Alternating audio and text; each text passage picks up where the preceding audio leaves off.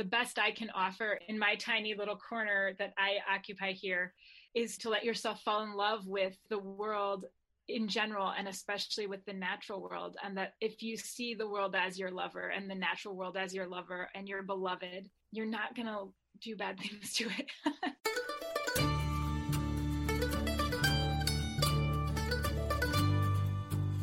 You're listening to the Good Dirt Podcast. This is a place where we dig into the nitty-gritty of sustainable living through food, fashion, and lifestyle. And we're your hosts, Mary and Emma Kingsley, the mother and daughter founder team of Lady Farmer, a slow-living apparel and lifestyle brand. We started this podcast as a means to share the wealth of information and quality conversations that we're having constantly in our world as we dream up and deliver ways for each of us to live into the new paradigm, one that is regenerative, balanced, and whole. We want to put the microphone in front of the voices that need to be heard the most right now. The farmers, the dreamers, the designers, and the doers. Come cultivate a better world with us. We're so glad you're here.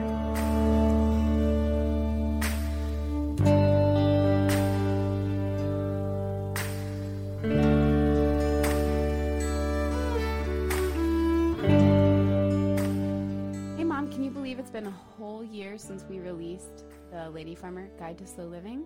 A whole year, wow.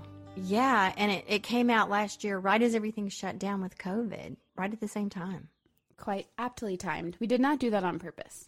No. And another remarkable thing about it was that book was actually really ready to be put out into the world a good while before that. But we had kind of held on to it for no real reason. We didn't know. We just weren't quite ready to put it out. And we kind of randomly, at one point, I think in 2019, we thought, let's do March 2020 will be a good time for this book. Yeah. Which is creepy. I know. There were so many obstacles along the way, and it just kept getting put off. And then there it was, cultivating sustainable simplicity close to home. It's really amazing. And that was such a fun launch of that book. Remember packing them all up? We had a couple hundred pre-orders, and we packed them all up in our living room, and everyone got postcards. And so we're just thinking about that right now for all of you early adopters and anyone who's bought the book over the past year and shared the book and lent the book out. Yes, it is still available to purchase if you're interested on our website. And we're trying to get it into more bookstores too, local bookstores, as those things start to open up again. So if you have an idea of a bookstore that you think would like to stock it, then let us know. Or you can even go into your bookstore and request it, and they should be able to order it from their distributors. So let's get the Lady Farmer Guide to Slow Living out to the world. Yes. So Emma, I have a question for you. Can you tell about an experience in your life when something inside you said, I have arrived, meaning you knew you'd encountered something that was going to be very meaningful to you from that time forward? Can you describe an experience like that? Yeah, I think there have been a few. The first one that comes to my head is actually when I started at my new high school, when I switched between sophomore and junior year. Really? Yeah. Well, I would say maybe even not exactly starting, but the first time I visited, and I knew I really want to be here. And I guess I didn't know that I would be definitely going there or anything, but it really felt like this is going to be a special time for me. And it really was. This was a very special 2 years. Yes, and it really did kind of determine certain directions in your life. It really did kind of speak to everything that came after, in a way. Yeah. Oh, that's great. Kind of nerdy, but... And this is kind of creepy. I'll share this. 9 months before that, when we didn't know we were moving, it was Catherine Vogel's birthday party. Shout out to Catherine Vogel. And we went to a restaurant, and there was a tarot card reader sitting in the corner. It was a cool downtown Atlanta restaurant. And we all had our fortunes told. And I remember she said, are you starting at a new school soon? And I was like, no. And then we were like, yeah, she doesn't know what she's talking about. Isn't that weird? That's amazing. Wow. Anyways, so what about you? Have you had an experience like that? Well, like you, I could probably think of a few, but the one that I thought of first when I was thinking about this question was, I guess now about 9 years ago. When we lived in DC, on these beautiful mornings, I would get up and drive out here to the Ag Reserve, to the pick your own places, one in particular right up the street, to get whatever vegetables were in season. And I did that a lot. I did that most summer weekends.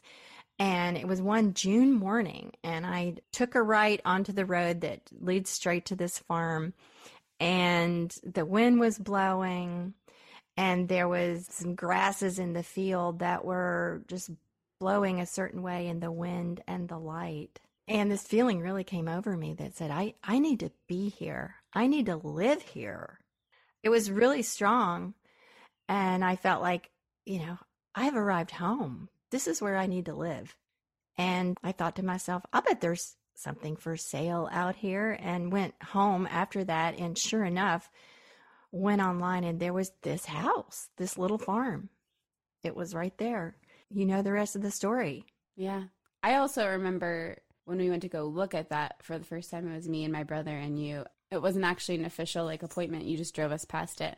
And both me and my brother were like, oh, wow, this is really special, Mom. I think we both felt it. It's a special place. So I asked this question because it's an important piece of our conversation today with our guest, Eliza Blue. She's a singer, a songwriter, and a mom. And she had her own arrival experience when she walked into a friend's lambing barn at lambing season. And this became the gateway to the life she's now living. Eliza is also a writer who now lives and works on a regeneratively managed ranch, raising grass-fed cattle and fiber sheep with her rancher husband and 2 children.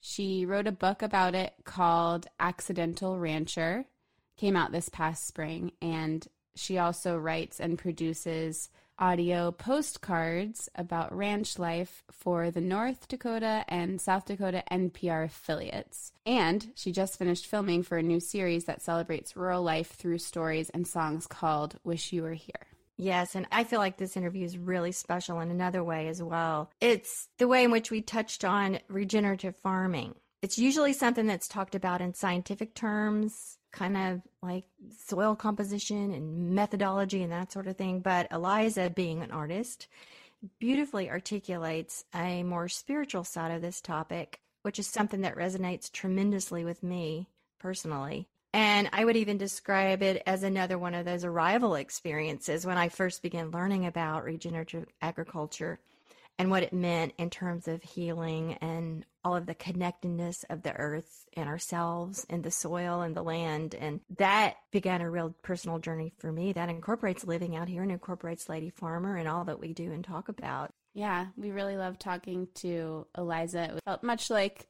reconnecting with a kindred spirit. We definitely felt like we knew her already. I've just loved listening to her music. You can find her on Spotify. We'll link her in the show notes. And her postcards from the NPR special. It's just really lovely. And of course, listening to her talk and tell her story is just wonderful. So we will stop introducing her and let you in, and we'll get to it. Thank you for being here.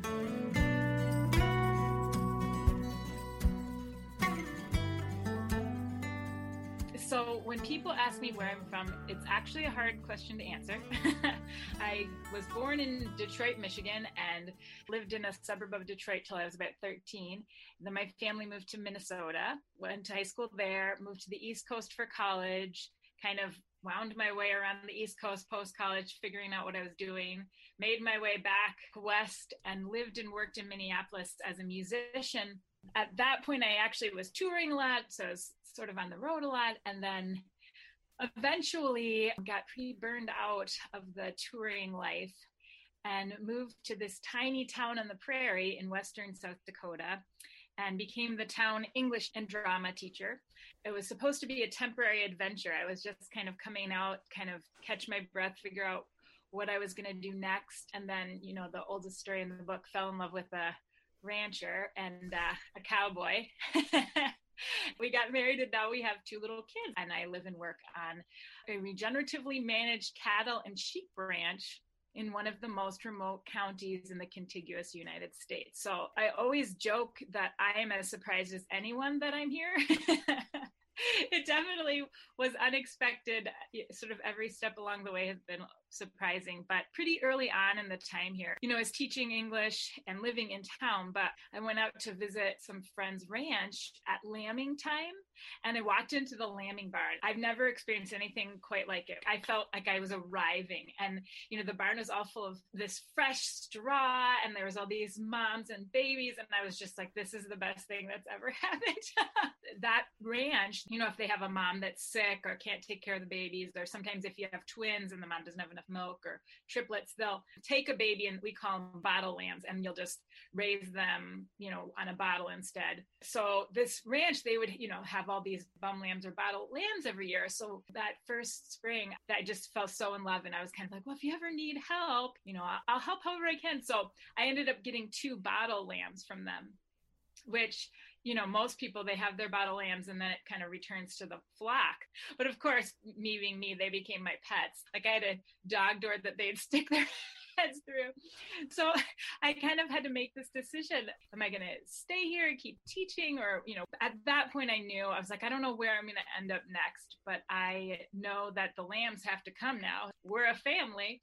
So they were like my gateway into ranching. And then the 3rd grade class in town had, an incubator with eggs, and then they hatched out all these baby chicks. And I was like, who wants some chicks? And I was like, oh, I'll take them. So then I had to build a coop, and so yeah, that's how it started. Again, became pretty clear right away that I was like, this is what I want. I want to have this life, taking care of animals and all the chores that go with it. I'd never experienced anything like it. I mean, I didn't have any farming background. Nobody in my family was a farmer. I had never been around that at all. But I don't know, maybe it's in the genes, because it just all felt very familiar. Or maybe it was from reading so many Little House on the Prairie books as a kid. Yeah. I know. I was going to say, your life, it's even just the first part describing it. I'm like, where can I watch this movie? Or like, have I seen this movie? It's so familiar, but also so fantastical. It's so cool. It's such a great story. We hear that over and over again about, and it's kind of like myself, no background in it or no knowledge, but you find yourself entering that world and it just feels so right and nourishing. We've all been so disconnected from the land and from nature and all that. Then when we let ourselves go there, it feels great. It feels wonderful. Of course, not everybody could move like we did. We left the city and moved out to the farm, and you moved out to the prairie and stayed, and not everybody can do that. But there's lots of ways of reconnecting, as we like to tell people. Yeah, and it's so funny how it just happened to you. And you say you're an accidental rancher? Yeah, so I wrote a book that came out last spring, and that is the title of the book, because it really did feel sort of accidental. Yeah, you're like, oh, I guess I'm doing this now. I was going to say, it's so wonderful how you've been able to keep a part of that touring musician, creative part of yourself and really infuse that in your work and share what you're doing there with the world. And you've done that in a few different ways. So you have the book that you wrote, and you have your postcards from the prairie. Can you tell us about that project and sort of the other creative projects that you have sort of blossoming out of your life there? When I first moved out here, like I said, I was teaching, and I was still touring in the summers and still traveling quite a bit from here.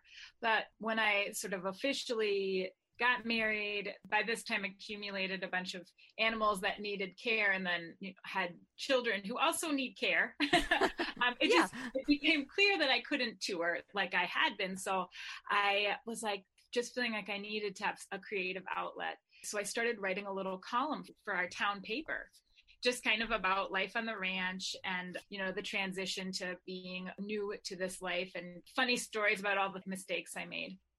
And it just took off. People really enjoyed it. So the next thing I knew, I think I had 10 or 11 different papers that were carrying it. And South Dakota Magazine had approached me about doing some writing for them.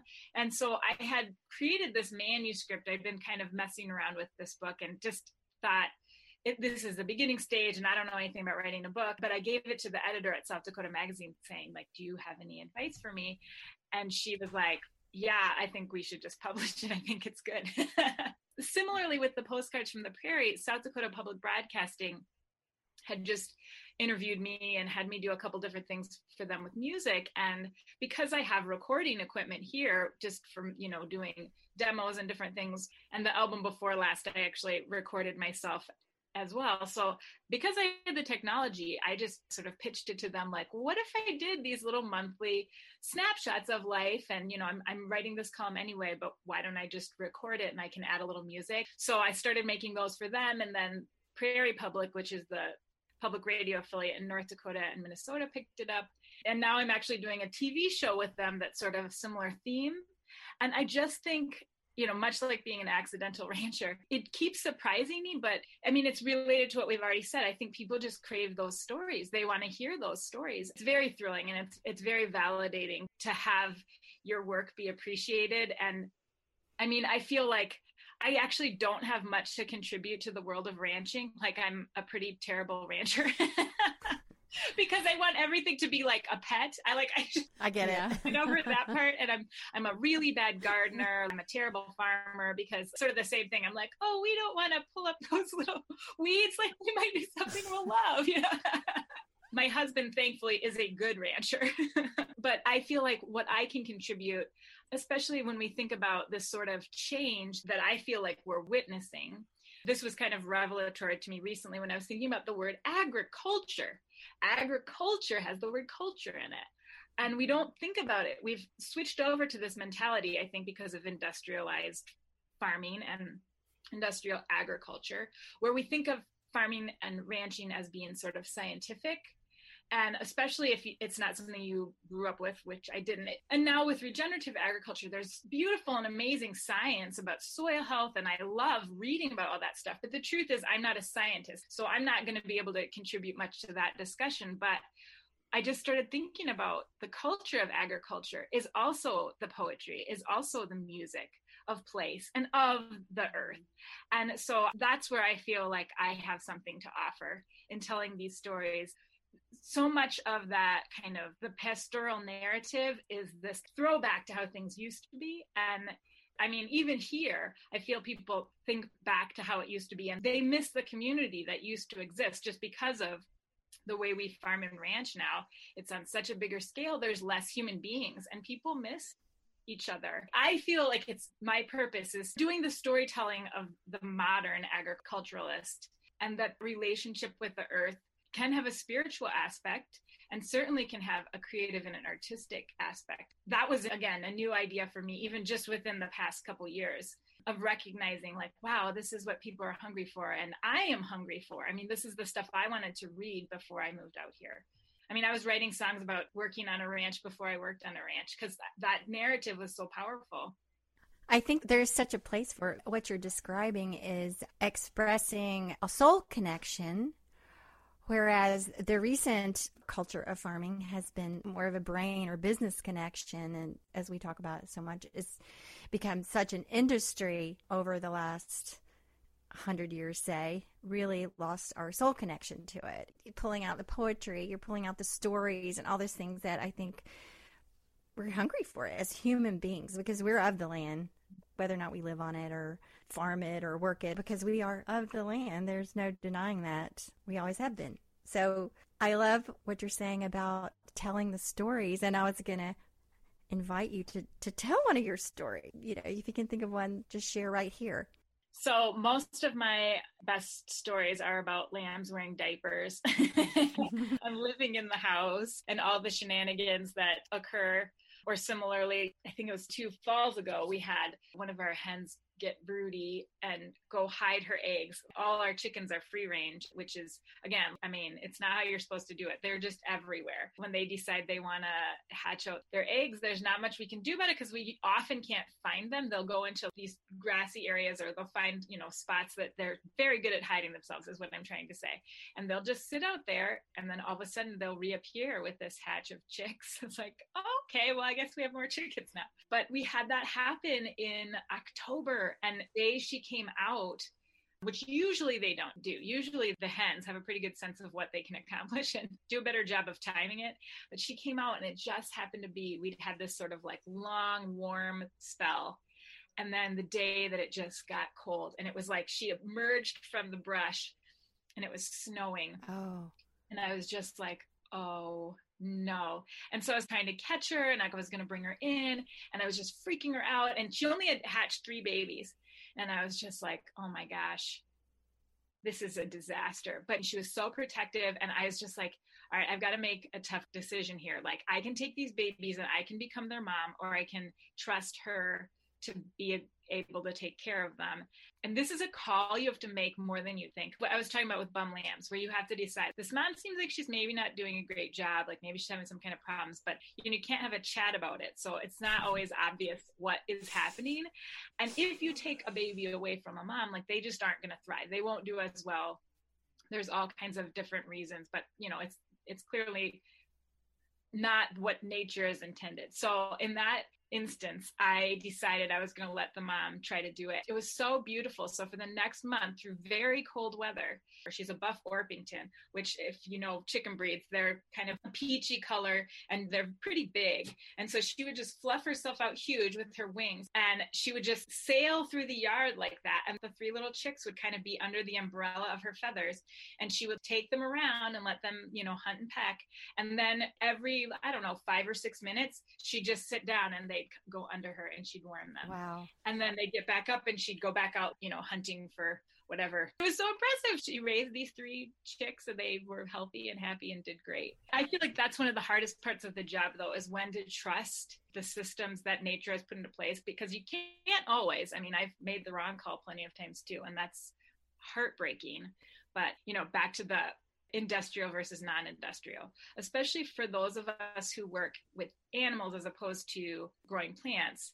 The people here who have been doing this for generations, they have a wealth of knowledge that I just feel like they don't get credit for. I don't even think they realize how amazing the work they do is, in terms of having a sense of exactly what I just described, to know when to intervene, to know when to take a step back. And industrial agriculture or not, like, that's something that as a rancher, you're going to be making those calls all the time on whatever scale you're doing it. And it's, especially right now, we're about to go into lambing and calving.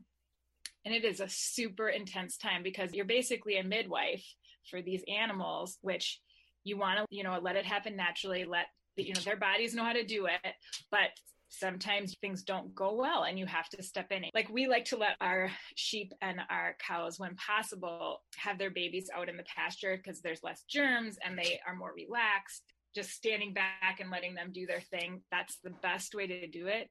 But sometimes, if somebody's having a problem, and again, you can't always tell when that's happening, and then you have to bring them in the barn. But if you bring them in too soon, then they can get stressed. There's just a lot of different things that can go wrong once you start intervening. But that's the job. And it can happen in the middle of the night, in the middle of a snowstorm. You never know. You have to just be ready for anything. Yes. And speaking of the natural systems, going back to the chickens a minute, how do you keep the predators from eating all your chickens? We've gone from 15 chickens to 5 just since last spring, because we like to let our chickens out too and let them just run around. But it's the attrition rate is enormous. But that's nature. Yeah. And the first few years that I had chickens, I had coops and I had runs because I kept losing them. My neighbor, I think he had 25 chickens and they got picked off one by one because there was an owl. But I basically got a livestock guard dog for my chickens. Yeah. And it worked. So I have a Great Pyrenees.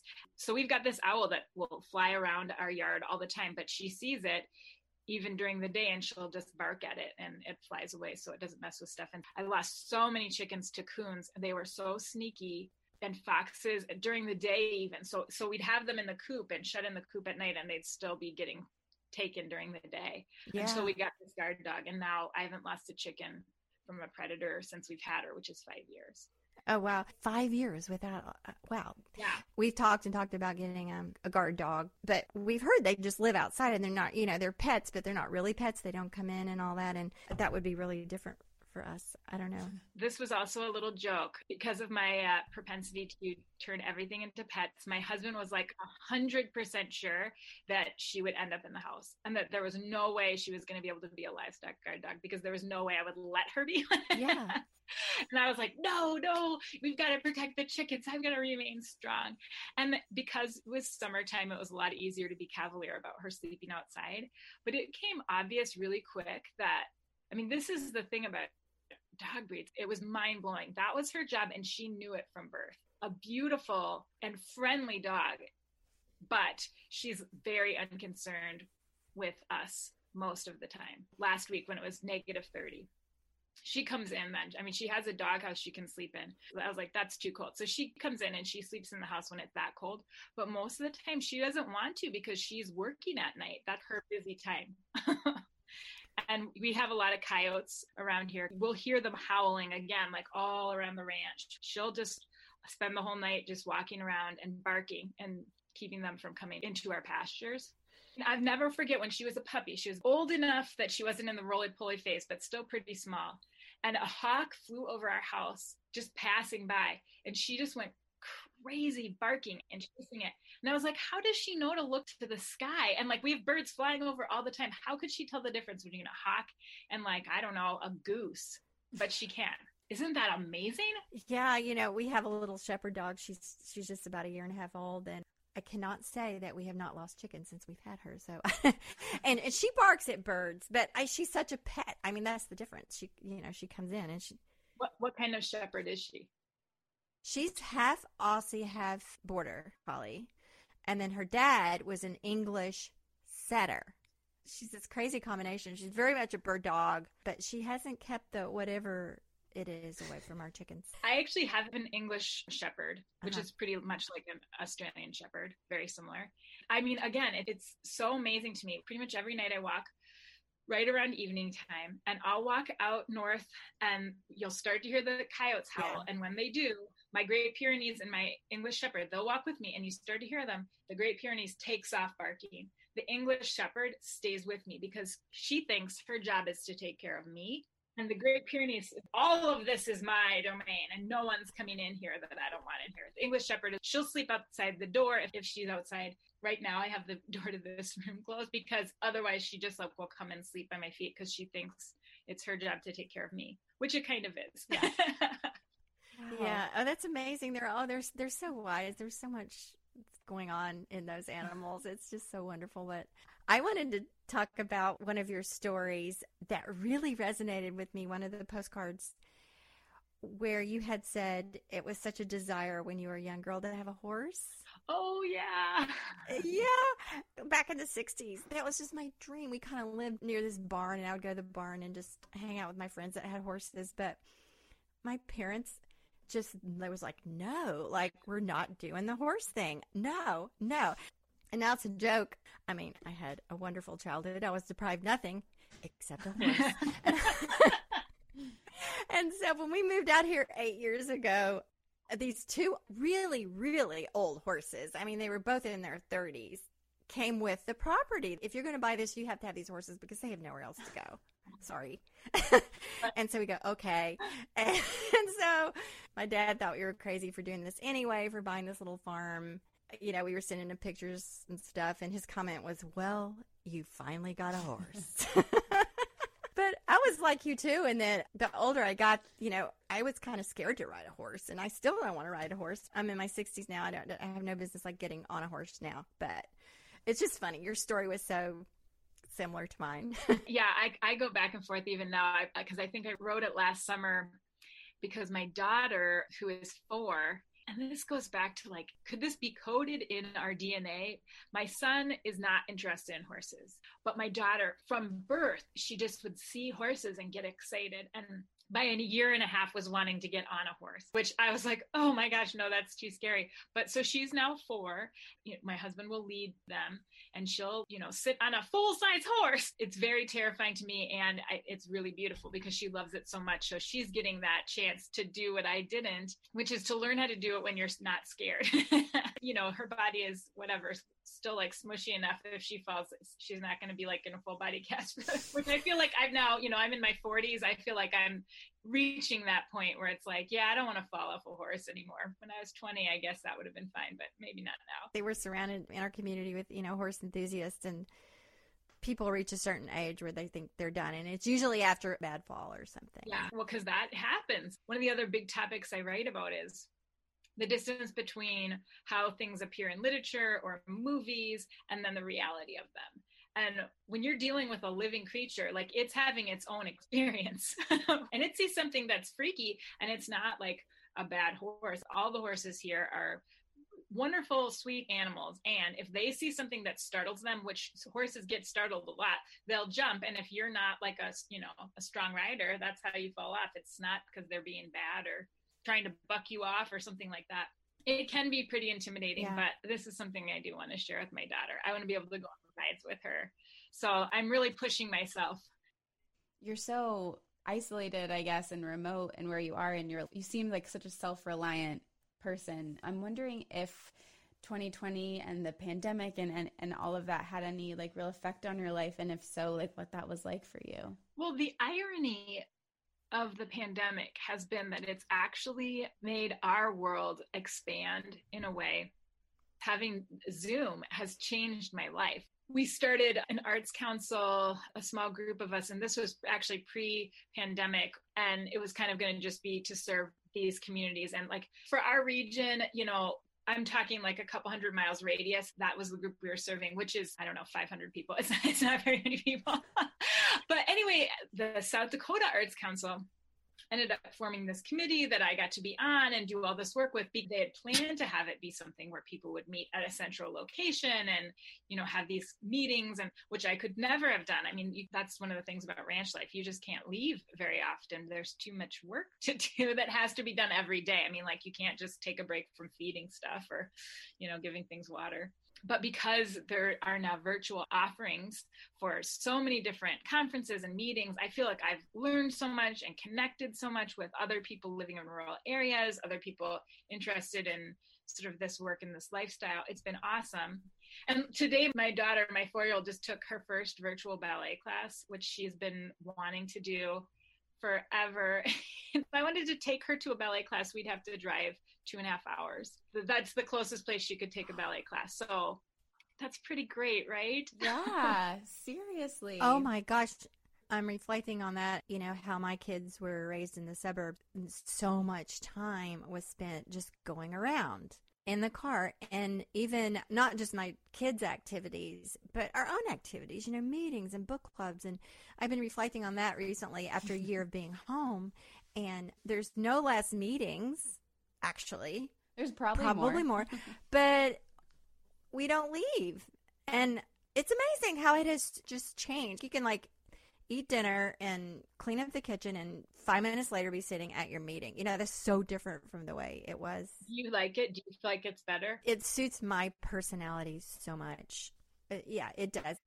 I definitely get screen fatigue, and I'm such an extrovert. I love being with people, so I miss that. But I can imagine the kind of access it's given you and your family and people in your situation. Yeah, you all are so isolated. And the idea of driving, 2.5 hours to a dance lesson, which, you would want your daughter to be exposed to. That makes me so sad.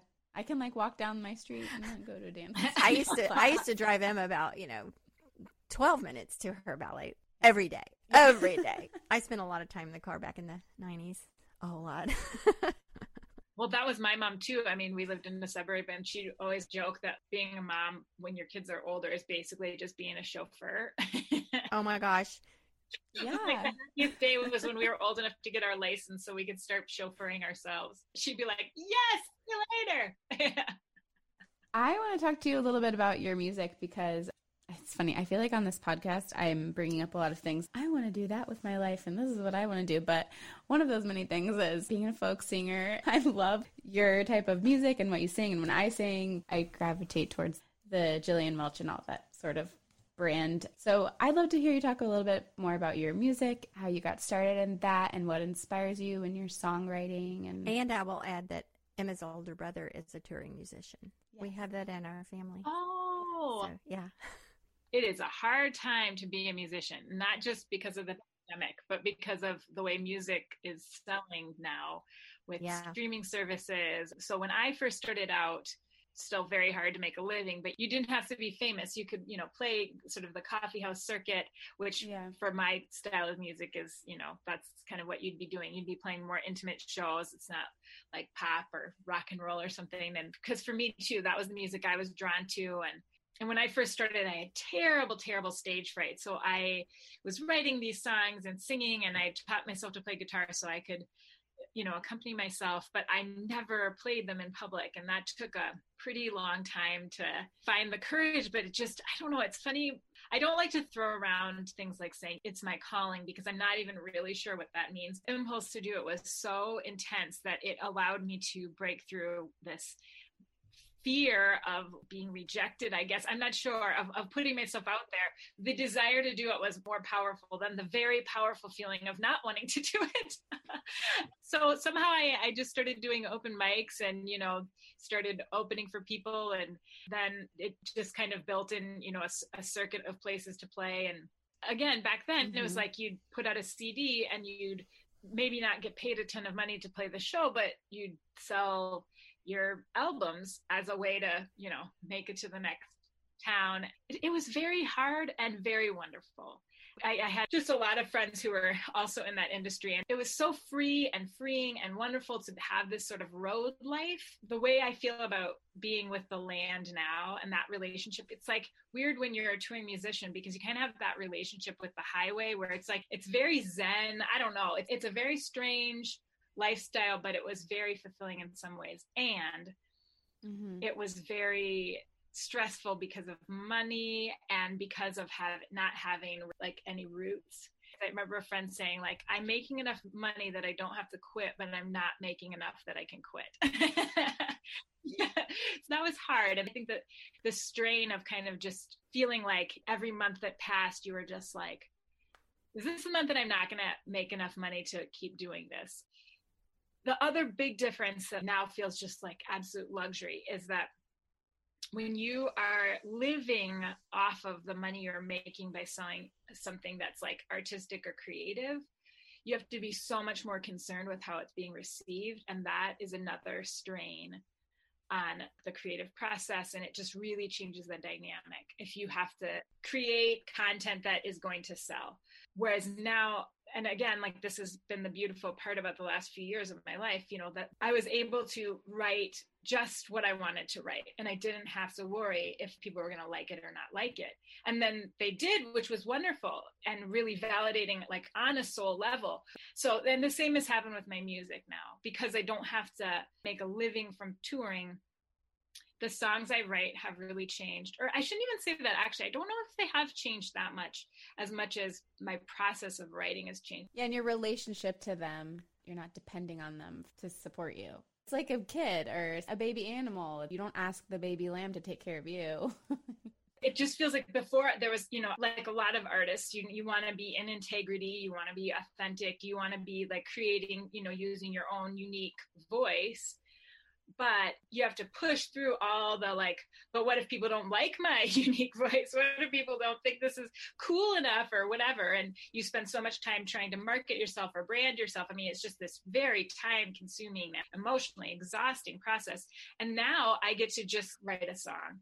And if people are into it, great. If they aren't, that's fine too. I don't have to worry all the time about how it's going to be received. And predictably, my songwriting is much better.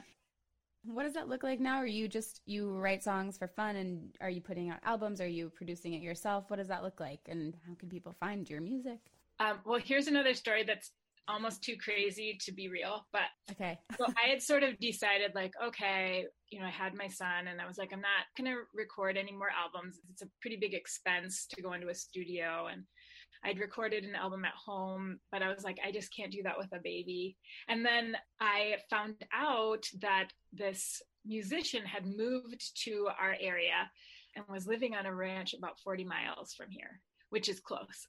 So his name is Billy Talbot. He's the bass player for Crazy Horse, Neil Young's band.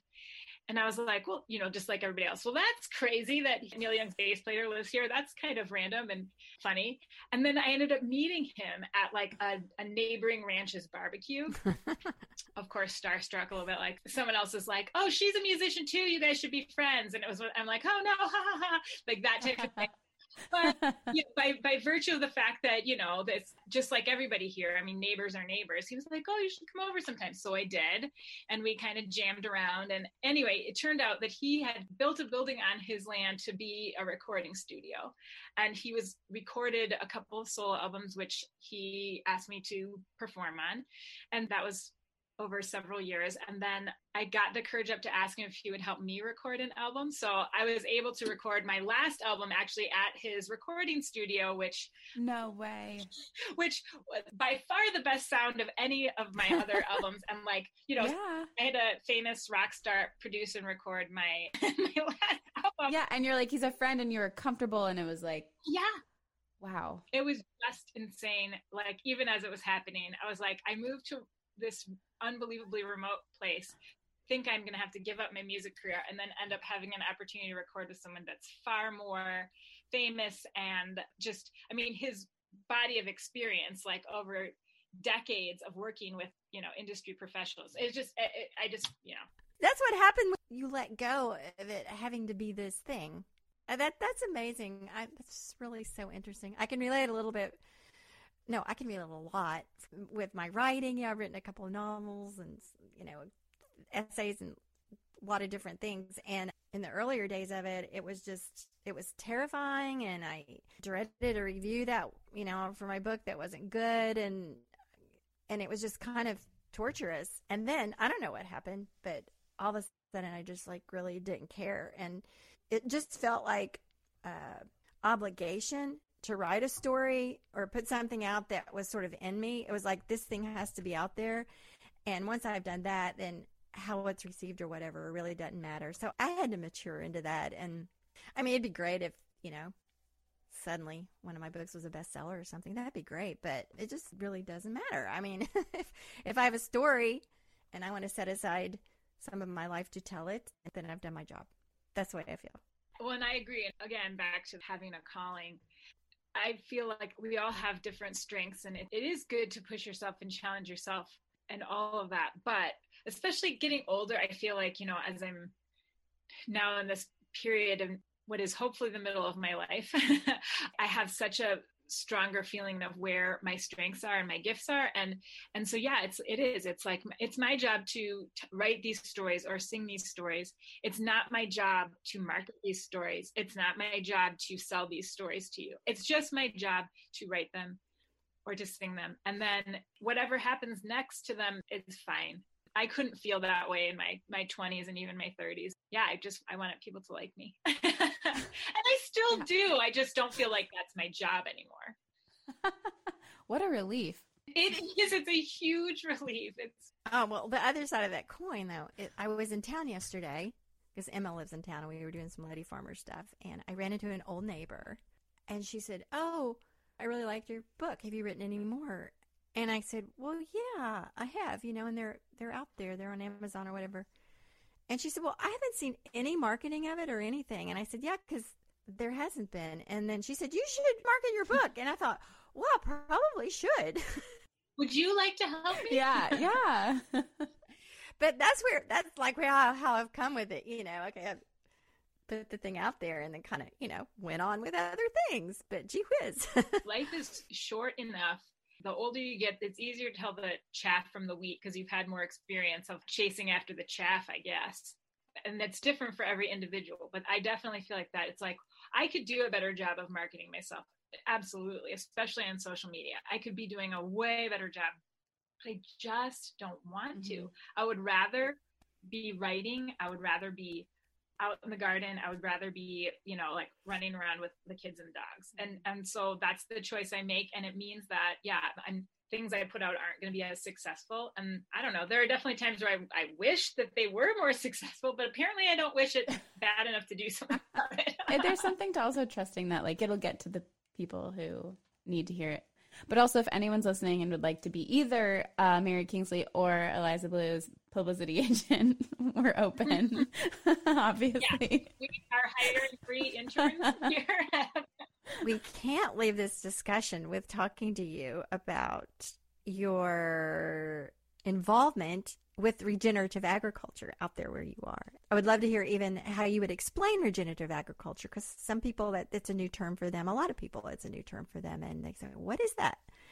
I feel like I'm not the person to talk about sort of the science of regenerative agriculture. And there are some people who are doing absolutely amazing work in our area. But Gabe Brown up in North Dakota, he's just amazing. And he's sort of a pioneer in that field just in general, but especially around here. But one of the things that I feel like is really interesting to me from the perspective of someone who was living in an urban area, reading things like The Omnivore's Dilemma. That was sort of my introduction to the concept of soil health and Joel Salatin's work, and also sort of the idea of industrial agriculture and the industrialized food chain or supply chain. And so I was really shocked when I came out here to discover that, so where we live, which is, the grasslands, and because of our kind of extreme climate, people grow crops here, but it's dry land crops, because there isn't really a way to irrigate, and it's so windy, and our topography is very rocky. And I mean, we're not the foothills for anything, but it's kind of more of that sort of geology. So it's just not great for crops, is what I'm trying to say. But it is really great for growing grass. So all the ranchers here, they might do a little bit of finishing on grain, but most of the people run 100% grass-fed, or vast majority grass-fed operations. Now, they sell their calves and they get sent somewhere else where they get, finished in feedlots or wherever. It depends on who buys it. I don't have solutions for these problems. Again, I'm not a policymaker and I'm not a policy wonk. So I can't say like, this is how everybody should be doing it. Because first of all, geography and regionality is hugely important, and every region is different. But what I do know is that here we are uniquely suited to raise ruminants on grass. Like, that's what this ecosystem evolved to do, that with buffalo and antelope and deer. This land needs that. Large ruminants are a keystone species, and they're hugely important to the health of the soil. And again, because we get so little rain, which I feel like there's kind of this misnomer that like cattle or ruminants in general need a lot of water, and therefore places that are drought prone shouldn't have cattle. But the reality is that they are fertilizing the ground as they're passing through. And if you don't have that fertilizer, plants can't thrive here in the same way. Like, the grass will still grow, but it won't grow as well. It's not like in a forest where you've got leaves falling down and decaying and turning into fertilizer. That's not happening here. And, even with the grass, it's healthier for the grass to get eaten down as things are sort of passing through and fertilizing as they go. So that being said, I mean, it's really hard to just always have the answer. It's complicated, but it is complicated. And this is why I really shy away from saying, this is what you should do, you consumer at home, or have like a call to action, even though I think that's what people want. But again, like I feel like I'm not an expert in the field. So the best I can do is say, if you look at what the ecosystem is in any given location and what it evolved to support, to me, when you're looking at regenerative agriculture, that's sort of like what it is. It's about figuring out how you can create food in a way that allows that ecosystem as a whole to thrive. And for us here, regenerative agriculture looks like having large ruminants. And there's better and worse ways to do it. And so we've experimented a lot with rotational grazing, and it's a work in progress. I mean, again, there's new science kind of coming out about this, and there's, sort of practices that are more tried and true. And I'm sure in 10 more years, they'll be saying something different. I'm assuming that our knowledge will keep evolving, but to me, the whole idea of regenerative, or holistic is another way to describe it, is to just be thinking about, not just like, what's the most grains of wheat I can raise or the most cattle I can raise, and that being your focus. Although ironically, it seems to be that the more you are considering the whole system, that actually is going to produce more in the long run, because you might not get as much production at the beginning, but over time that's going to be sustainable, because that's what this particular soil and your amount of precipitation and all those different factors, that's what the system is going to be able to support. So, I mean, that makes me really happy that that's sort of the evolution of thinking. And I think that's the direction we're going in. You mentioned Gabe Brown, and for anybody listening that's, interested in, what is regenerative agriculture, and a really good explanation or example, his book is really good. And he ends up demonstrating exactly what you just said. When you embrace these principles about your location and your soil, then what you end up doing is being a whole lot more successful.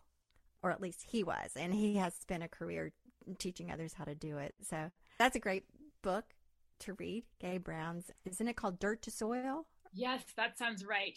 Yes. Something like that. We'll double check that. You mentioned Michael Pollan's Omnivore's Dilemma, and you said that's where it all started for you. It's the same for me. The same. I remember like one of our kids was in college and we picked him up at the airport and riding home from spring break. And I just remember this scene. He said, "Hey, I just read a book you'd be interested in. It's by Michael Pollan. It's called The Omnivore's Dilemma." And I read it. And I just really think for my husband and I both, it really was the beginning of something. It just really opened our eyes to, mainly what was going on in the food system. And it just, it really kicked something going in us. So that's something we have in common. I imagine that's the case for a lot of people too. That book is a real landmark. What an important book for our times. Mm-hmm. So we would love to hear your thoughts, literally or metaphorically, on the good dirt and what it means to you. Again, the work of Gabe Brown, for example, and other people who are working specifically with the sort of science of soil health. Healthy soil represents that there's a diversity and a multiplicity of sources that are creating the soil.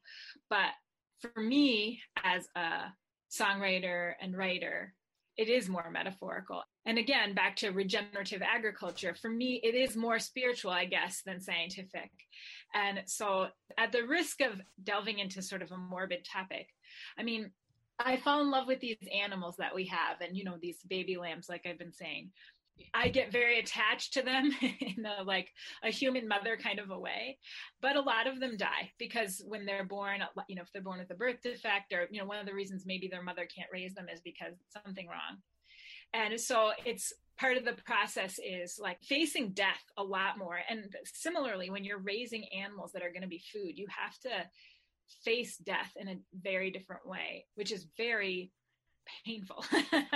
So for me, when I think about good dirt now, part of what it is it's new life. It's things that you have loved, people, animals, returning to the earth and then being born again. In a lot of my writing practice, that's like a theme that I keep returning to because I feel like on a really immediate and physical level, that's what I'm constantly experiencing. And so the pain and loss, I'll have a baby lamb, it's in our house, I'm like battle feeding it, I'm caring for it. And now 10 years in, I can kind of recognize, okay, this is probably not going to turn around. Like there's something bigger around here than is going to be solved by nurturing. And then I have to take it out, set it on the ground. And especially when they're just newborn, it's like their bodies really do almost just melt back into the soil. And then the grass grows and like the other sheep are eating it. Maybe that sounds creepy, but I actually find that unbelievably reassuring. There's a spirituality to that. However it is that you want to conceive of it, because I think, it's different for every person. The idea of birth, rebirth, and death, like how that resonates. But for me personally, that's when I think about the soul of the land and the spirit of the land. It is all of us, and it is all of this that's going down into the ground and then back up from the ground. And like that rise and fall is really, really powerfully important to me as a human who is, scared of dying and scared of losing people that I love and losing animals that I love. So yeah, to me, that's what good dirt is. Good dirt is a dirt that receives death and brings it back to life. That is so beautiful. Thank you. I love hearing all the different answers to that question. Never ceases to amaze me how many different interpretations of that, and it's just wonderful, and I love that so much, Eliza. Thank you. It's really comforting. I think of ashes to ashes, dust to dust, and that's in the Bible. I mean, that's just fundamental. So, and this is the reason I reached out to you in the first place, because I'm actually working on a book right now that's going to be, well, hopefully, I don't know, it may take me 10 years to write, but it's an almanac. And that's one of the things I'm looking at is spiritual traditions in general, but specifically at Christianity, because that's the tradition I was raised with, that as we've, become more urbanized and suburbanized as a people, that we still have a lot of these rituals and traditions that we don't even realize are actually land-based, and that our spirituality is actually rooted in the soil. It's in the Bible and it's part of that tradition, but we don't talk about that part as much. So what I'm working on now is really trying to craft something that is, looking at seasonality and looking at the holidays specifically, a lot of them that we're already familiar with, looking at those roots. And then, specifically for where I live on the Northern Plains, obviously, again, it's different for different places. So like finding a way to sort of negotiate the traditions that we already have and to revitalize them again with this mentality. I think that we've gotten separated from the soil and we need to get back to it. I feel comfortable making that claim. Most of us to dig in physically and like literally dig into the dirt and also metaphorically. So oh, that resonates so much with Lady Farmer and the stuff we do. And I don't know if you heard, a couple of weeks ago we did a podcast on Bridget. Yeah, I read that, and that was great because I was reading all this stuff about her. I actually had just interviewed this Episcopalian priest who is in Rapid City. He's a super cool guy, but he was raised in a farming community in Minnesota. And he was talking about this pagan friend he has and how that feast day of Saint, how do you pronounce it? It's Bridget or Brigitte or Bride. It's said many different ways, but Bridget most commonly, I think. And he was saying that feast day, he and his pagan friends sort of joke that that's like the feast that they can share across their two traditions. I disagree, though. I think there's more overlap than he's giving their credit for being, but that's a perfect example of like a tradition that actually is really rooted in agriculture. I mean, we call her the ultimate Lady Farmer. She's the patron saint of Lady Farmer. When you were describing your work with the lambs, I thought, oh, that's Bridget. She assists in the birthing of the lambs and she takes care of them. And she's a really prominent figure in our work in combining everything about, coming back to the land. And as you explained, there's the science and then there's all this other piece of it. In closing out, what is it that you most want people to understand about your life and work? Oh boy. I think the reason that makes me feel a little nervous to say anything is because I feel nervous to proclaim anything as my own. Every idea I have is an idea I read from somebody else and I'm, synthesizing it or whatever. So I don't want to claim it as like my work, but I feel like the most important thing I have to offer the conversation, the greater conversation, is what I've just described, which is, again, looking at the poetry of soil and looking at the spirituality of food production. I mean, it's combining two things we haven't had to grapple with for a while. But again, you can look at the Psalms. I mean, the Lord is my shepherd. Yeah. It comes up a lot. And it comes up because these are themes that are very integral to human nature and nature in general. And I think that, right now we are at a very scary time with climate change. And as you know, I don't know what's going to happen next, and I don't have a solution for that. But the best I can offer in my tiny little corner that I occupy here is to let yourself fall in love with the world in general, and especially with the natural world. And that if you see the world as your lover and the natural world as your lover and your beloved, you're not going to do bad things to it. If I can write a song or write a story that allows someone to see it the way I see it, that maybe that can help to create that shift. Yeah, totally. And Eliza, where can people find your work and your music and your writing? I have a poorly maintained website. elizablue.net. I think there's pretty much links to everything there. You can buy the book from there, and you should be able to find music and videos and things like that. I think you're on Spotify. I think I found you on Spotify. I am. Okay. On Spotify. Are you on Instagram? I am on Instagram. Like I said, every once in a while I think about trying to curate it better, but mostly it's just pictures with my kids and like I see when I'm walking around. It's not as beautifully accurate as it could be. No shame in that game. Well, this has been such a delight, Eliza. I'm so excited to be connected with you, and I want this to continue. I think we have a long future of collaboration ahead of us. I'm really excited.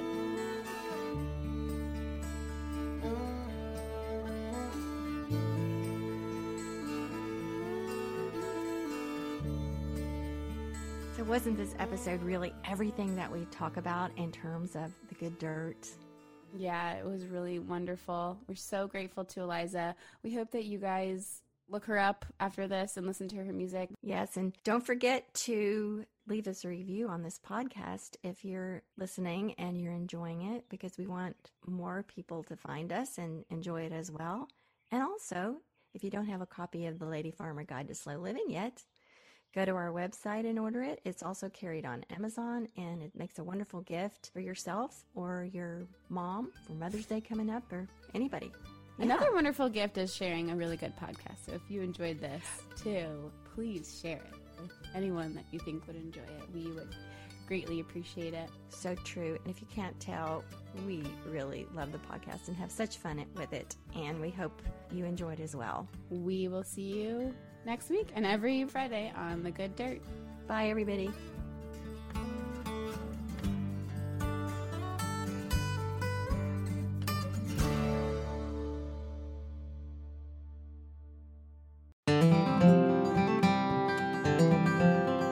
Do you like listening to The Good Dirt? I hope you do, because you're here listening to it. And are you looking for more good dirt in your life and a community of slow living enthusiasts to connect with, all while supporting your favorite sustainable living podcast? Well, we're so excited to offer the Almanac. It's our private, slow living community network where we share workshops, activities, articles, essays, recipes, and so much more that align with our community's sustainable, slow, seasonal way of living. As a member, you'll have access to information sharing and discussions on numerous topics of interest through online threads and frequent live virtual gatherings. Members receive access to a virtual community of hundreds of other slow living enthusiasts, as well as Almanac exclusive events, workshops, recipes, playlists, online gatherings, and a book club. We offer seasonal activities and ongoing discussions on a variety of topics to guide you on your slow living journey. Also included is 10% off the Lady Farmer Marketplace year-round, numerous resources and more, and discounted Lady Farmer events, including the Slow Living Retreat. As a Good Dirt listener, we are excited to offer you 20% off your monthly membership and 3 months free, which is basically an entire season, if you sign up for the year. So go ahead and go to ladyfarmer.com/community to sign up with this special offer just for Good Dirt listeners. Yay! That's ladyfarmer.com/community to sign up for 20% off a monthly membership of the Almanac or 3 months free if you sign up for an entire year. That's ladyfarmer.com/community.